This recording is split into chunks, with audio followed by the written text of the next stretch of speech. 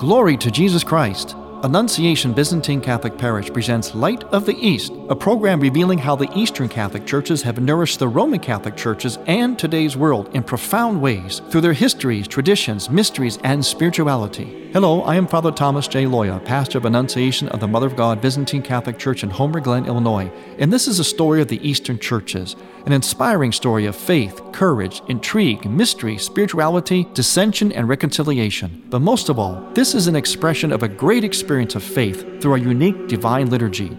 Join with me now as we look toward the Light of the East. Light of the East is also supported by Eastern Christian Publications, where you can find the prayers of the Catholic Byzantine Daily Office at ecpubs.com, and by easternchristianmedia.com, a broadband network for you to learn more about the Eastern Catholic Churches. That's easternchristianpublications.com. Glory to Jesus Christ. Welcome to Light of the East. I am Father Thomas Loya, your host. Oh, it's been a hot summer, especially out west and parts of the Midwest. We had a lot of rain finally, maybe too much rain, but we were kind of behind here in the Chicago area and parts of the Midwest. But we've also had our heat waves as well. We're in the middle, the dog days of summer. And I have a suggestion for you. Many times people in the church believe that, well, it's vacation, we're on vacation, so we can miss church. We can kind of let a lot of things slide from our spirituality and our participation in the liturgical life of the church. However, church is actually one of the things that you should build into your vacation plans, your summer. In fact, it can actually be very exciting, very interesting. Instead of pulling out a tour book for vacation areas, which is okay, how about pulling out the tour book of the liturgical life of the church? That's right. This may sound kind of strange, but you can actually have a beautiful summer season by basing your vacation on the liturgical life of the church. In fact, the church can give us a whole lot of guidelines for the summer overall. For example, let's start with styles. Now, I know it's time, especially for the ladies, for the hemlines to go up, necklines to plunge, as well as other kinds of styles they might find them comfortable or summery, and that's okay to an extent, but they also are very immodest at times and also rather provocative. A lot of ladies don't understand this. This is one of the most impenetrable issues there is. And I think because the ladies, first of all, are very influenced by trends and styles and being accepted and wanting to be seen as being trendy and kind of on the edge and on the ball, not weird or prudish or old-fashioned. And they sometimes mistake this for what is actually something that's rather provocative, rather secular. And they mistake it also for the idea that the church or the priest or mom and dad are being kind of, well, like prudish. And the young ladies get the idea that the church and their parents and other kind of fuddy-duddies think that the female body is somehow bad or shameful, needs to be covered up, and that men have no obligation whatsoever not to lust. The idea of modest dress is, yes, even during the summertime, is an issue that's largely for the women. Not entirely, but largely for the women. Let's face it, let's be honest. It's also for men and women in the sense that appropriate dress at church, not just being comfortable, but appropriate dress. Remember, our dress and also our bodies, the theology of our bodies, the language of our bodies says something about ourselves and our belief and about God. And the primary goal is not just to be comfortable. Oh, it's hot, so we're going to be casual at church. I know this is a very common trend, and we can loosen up a little bit during summer, but let's be honest again. We come from air-conditioned homes, into air-conditioned cars, into air-conditioned churches, and from there we go to air-conditioned restaurants. Or we go to the beach where we enjoy the summer and the sun.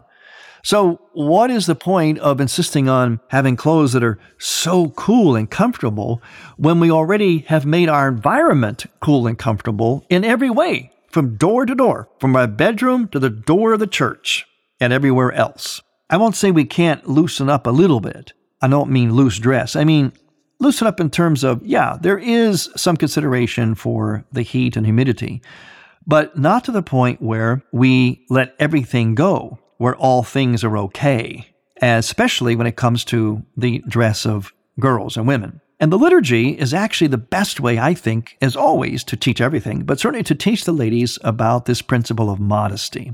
If you look at the liturgy, especially the Byzantine liturgy, the Eastern rites, we do a lot of covering up, rather, in a sense, kind of flouncy at times. The vestments of the priests are very long, they cover our hands, they come way to the ground. Some bishops even have almost what amounts to trains on some of their garments that drag behind them. That's right. There's a lot of covering, a lot of sort of flounciness in the Eastern churches. And that's because it's communicating a couple of things. A sense of royalty. And anytime we have a lot of dress, especially dress that is very beautiful, very, what we might call fancy, we don't do it to be opulent in Eastern churches. We do that because we're reflecting the kingdom of God. We're giving God our finest. We're presenting ourselves in the finest way, with the finest material, the most beautiful material that has imagery on it that talks about our faith and reveals our faith and becomes, in a sense, a form of prayer or iconography in itself. There's even icons sometimes on some of the vestments that bishops and priests wear. And so what we're doing is, by the flounciness, is we're actually trying to glorify God and give an image of the church as the kingdom, as in royalty, crowns and things, kingdom of God on earth. This is okay. This is not for our own entertainment or our own pride and selfishness. We're offering our finest back to God. And so what happens is we cover up in the church, liturgically, that which is special. Think of the chalice. The chalice, especially in the Eastern churches, has specific covers on it. The Latin Rite does too, but it's especially notable in the Eastern rites. The Eastern churches have a covering over the chalice, the discos, and a larger veil that goes over both of them. And that veil gets incensed. The chalice and discos are covered during many parts of the liturgy and in procession. But here's the neat thing. Here's the thing, that whole living in the both and that's important. That which is covered or veiled, we use veils in the church, that which is covered or veiled is uncovered, revealed, but at certain times, for certain eyes, for the holiest of purposes. See, that's the catch. Now, I invite the ladies, and especially the parents of ladies, to look at that in the liturgy. And ladies, compare your own bodies to the things in the liturgy. As we cover up things in the liturgy, not because they're shameful or prudish, but because they're special, as we do that in the liturgy, so too should we do it in our bodies. So, ladies, you do need to cover your bodies in the same way. I'm not talking about head to toe wearing burqas. We're not talking about that at all. We're not talking about concealing your femininity because you are something is wrong or you're just simply a walking, talking piece of temptation to men. We're not talking about that at all. That's a Manichaean heresy. That's not Catholic. Catholic sees everything in light of the sacramental, the incarnation. So yes, Catholic knows that God made women to be attractive, to be beautiful, and they are by nature. But like everything else that's beautiful, true, and good, it needs to be cared for and needs to be covered so that it is always looked at in a way that is commensurate with its dignity and its honor. So ladies, you cover your body, and again, I'm not saying head to toe, you cover it with certain moderate modesty, even during the summertime, because your body is special. And it can be uncovered, of course, but only at certain times for certain eyes and certain occasions, meaning for your husband, who has promised himself in marriage. But other than that, we don't present our bodies. We don't wear things that present our bodies, accentuate them, because that would not be in accord with the dignity of the body. And yes, men have a job to do, a right and duty to try to look always with chastity and charity upon women, although they're hardwired to be moved by women's beauty. At the same time, ladies, you have to help the man do that. Why make it harder for him? Because that backfires on you. Then you don't get the proper respect that you deserve. And it's really all about you. It's a reciprocal thing. You help the man see you in the glory of your femininity, not in an immodesty or a showy way. You help him do that so that he, in fact, can better look at you through the eyes that give the dignity that you deserve. So again, we get a lesson from the liturgy for vacation, for summertime, a little guide on how to dress and how not to dress.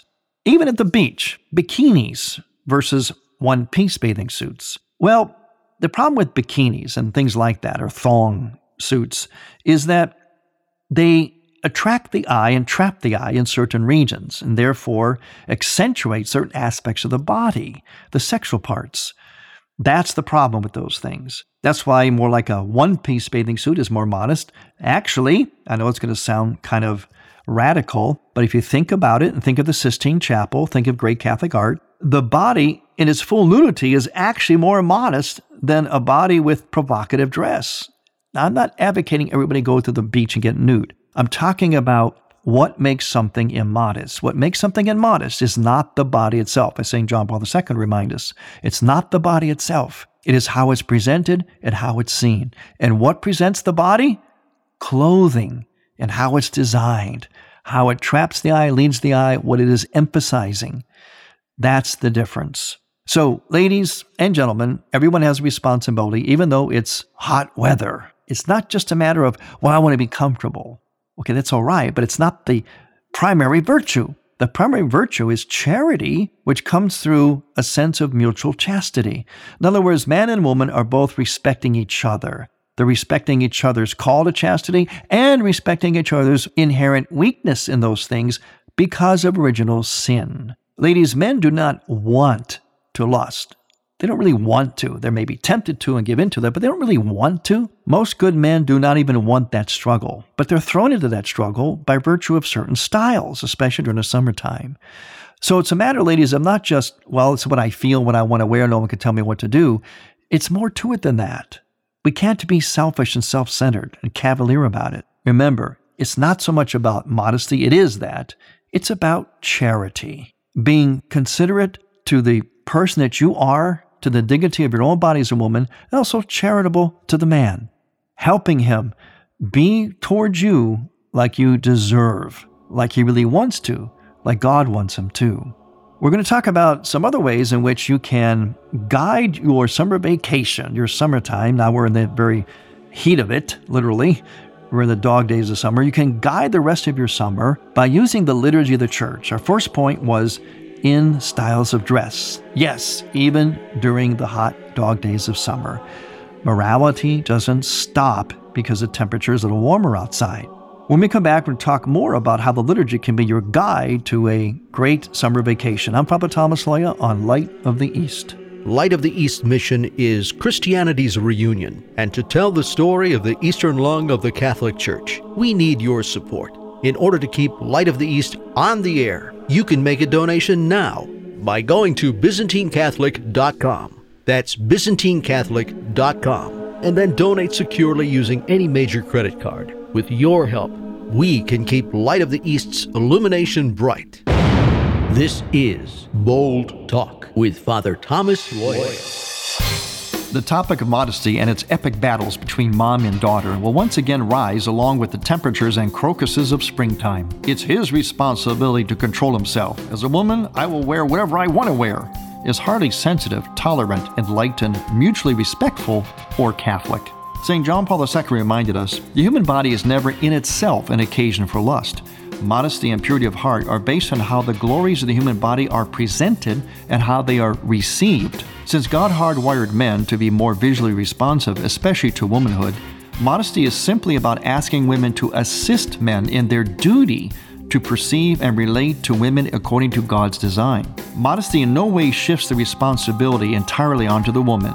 It is not an objectification, subjugation, or sexualization of women, nor is it gender discrimination or prudishness. Modesty reveals a woman's self-possession, her intelligent awareness of the inherent dignity of her femininity, but also her mature understanding of the fallen side of both masculinity and femininity. I doubt if any young lady would wear leggings instead of a formal gown at her wedding. She knows that it really does matter how she presents her feminine body and through that, her person. This is Bishop Christopher Coyne for OLPH Radio in Burlington, Vermont, and you're listening to Light of the East. Saving Jews from the Holocaust.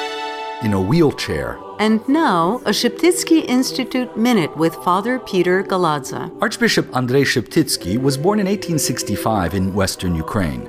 He was an aristocrat who gave up his wealth to become a monk. He then led the Greco-Catholic Church in Ukraine through 2 world wars. Exiled to Russia for 3 years during World War I, Sheptytsky never again enjoyed good health. From 1929 until his death in 1944, he worked from a wheelchair. From that wheelchair, Sheptytsky coordinated efforts to save hundreds of Jews during the Holocaust. Next time, we'll tell you more about the Archbishop, who at the height of the Holocaust wrote, "A lack of love is the source of every hardship and misery. Love is the very substance of all of God's revelation." To learn about degree programs in Eastern Christian Studies, visit sheptytskyinstitute.ca. That's SHEPTYTSKY institute.ca.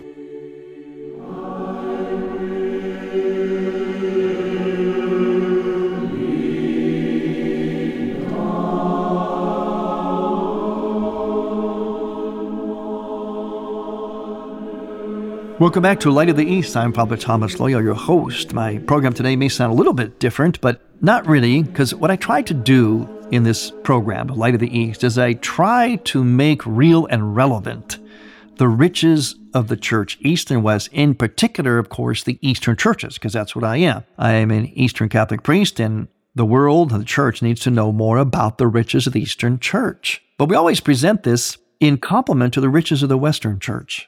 Both, of course, have equal dignity, both ancient expressions of the one same faith. It's just that the Eastern churches are less known because they're smaller. We have a tendency not to put ourselves out there as well as the Latin Rite Church does, the Western lung of the church. The Western lung of the church has a great flair, a great reservoir, and a great genius for getting themselves and getting the word out there. The Western church is an outstanding source of evangelization. The Eastern churches evangelize too, but in a different way. So they need to learn a little bit from our Western brethren and kind of get out there a bit more actually, which is why I'm on this radio program. So the Eastern churches have a relevancy even for something like summer vacation. We already talked about the principles of, guiding ourselves in modesty that come from the liturgy. Handy principle in review. We cover things in the liturgy because they are special, but we do uncover them at certain times for certain eyes and for certain purposes, lofty purposes. Same thing with our bodies. Think of it that way, ladies. Now, another thing that you can do to enhance your summer vacation via the liturgy of the church is design your vacation around church activities. For example, why not do something like visit a couple of Marian shrines across the country that are in the Eastern rites? There are 2 in particular. One is the Sisters of St. Basil in Mount St. Macrina. This is in Uniontown, Pennsylvania. Beautiful, beautiful place in the southwestern part of Pennsylvania near the Virginia border, the Laurel Highlands. They have a magnificent place there, a beautiful place in which they host on Labor Day weekend a wonderful pilgrimage. It's an outdoor pilgrimage. Some things are inside. Most of it's outdoor, and they're beautiful, sprawling grounds. It's like going into a park or a forest preserve. And they have liturgies there and processions and blessing of the sick, anointing of the sick. All the bishops and priests are there. We all gather as a church from across the nation at Mount St. Macrina on the Labor Day weekend. That's the latter part of summer, of course, but it's still within summer. And another place you can go and consider is the Shrine of Our Lady of Mariapoche in Burton, Ohio. This is in the eastern part of Ohio. It's about maybe 45 minutes from the border of Pennsylvania, the Cleveland area and the Pittsburgh area, roughly speaking. It's in the beautiful Amish country, again, a rural area, and it's beautiful grounds. The Sisters of Christ the Bridegroom Monastery are there, and they will certainly host you with their usual warmth. And we have this shrine open from May to October for people to come. Different parishes will schedule their own dates to come and have services out of that shrine. Making that pilgrimage in honor of the Blessed Mother is something that is fun and interesting. You could picnic out there. Like I said, it's in the country. You'll meet a lot of people. You have beautiful liturgy outside. They have an outdoor shrine. In fact, they just put a new icon screen in there, which they borrowed from one of our churches that closed. So that's a very wonderful thing, making use of this icon screen from a previous church that closed. And that is new. other things are new out there. And on August 15th, on that weekend, around that time, we have the annual pilgrimage of our whole eparchy, because that is the feast of the Dormition of the Mother of God. Great, great Marian feast. So a lot of people come out for that. So just those two things alone. One is in Pennsylvania, the western part. The other one is Ohio, in the eastern part. So they're not all that far apart. And you can stop along the way, see different churches, other kinds of sites like that, other kind of vacation resorts. There's water parks and amusement parks. Why not make a family vacation in which church, things like pilgrimages or shrines, are actually a part of it? I'll let you know something that might be helpful. You might think this is all kind of boring and outrageous. Certainly, I imagine your children would be.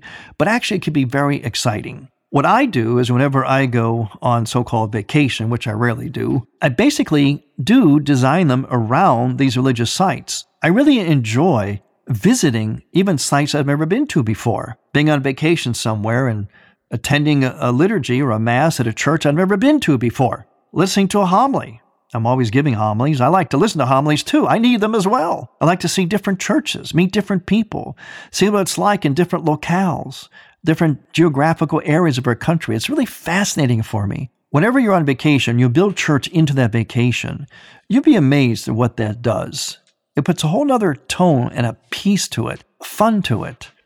Even out west, visit the missions, the old missions. Many of them in certain western states of the country are basically churches on Indian reservations. And the Indian reservations have named these missions after certain saints, and they have actually celebrations on the feast days of those saints, but they combine their Native American customs, only it's now dedicated to the saint, which is classic Catholic Church evangelization, taking what a culture held as good or sacred, their culture, their dance, music, and so on.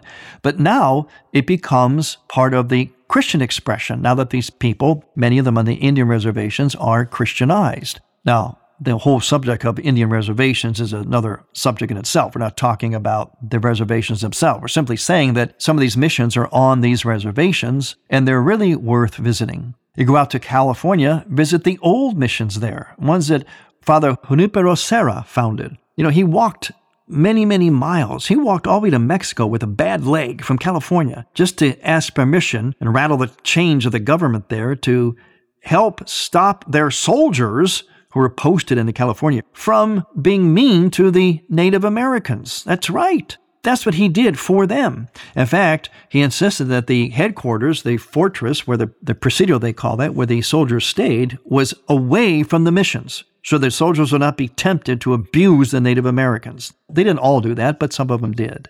So there's great history there in these missions, and it's fascinating to see how they were built, how old they are, what went on there. And you can also do other things in those same areas.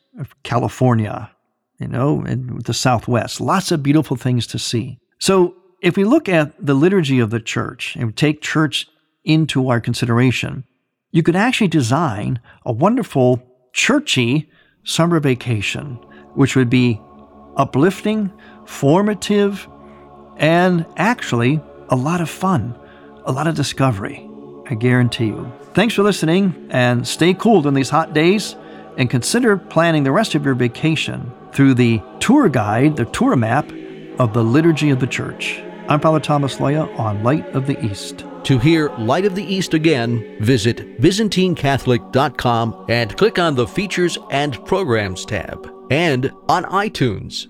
Thank you for listening to Light of the East. We encourage you to tell a friend about Light of the East and to visit ByzantineCatholic.com. Light of the East is produced by ADC Media.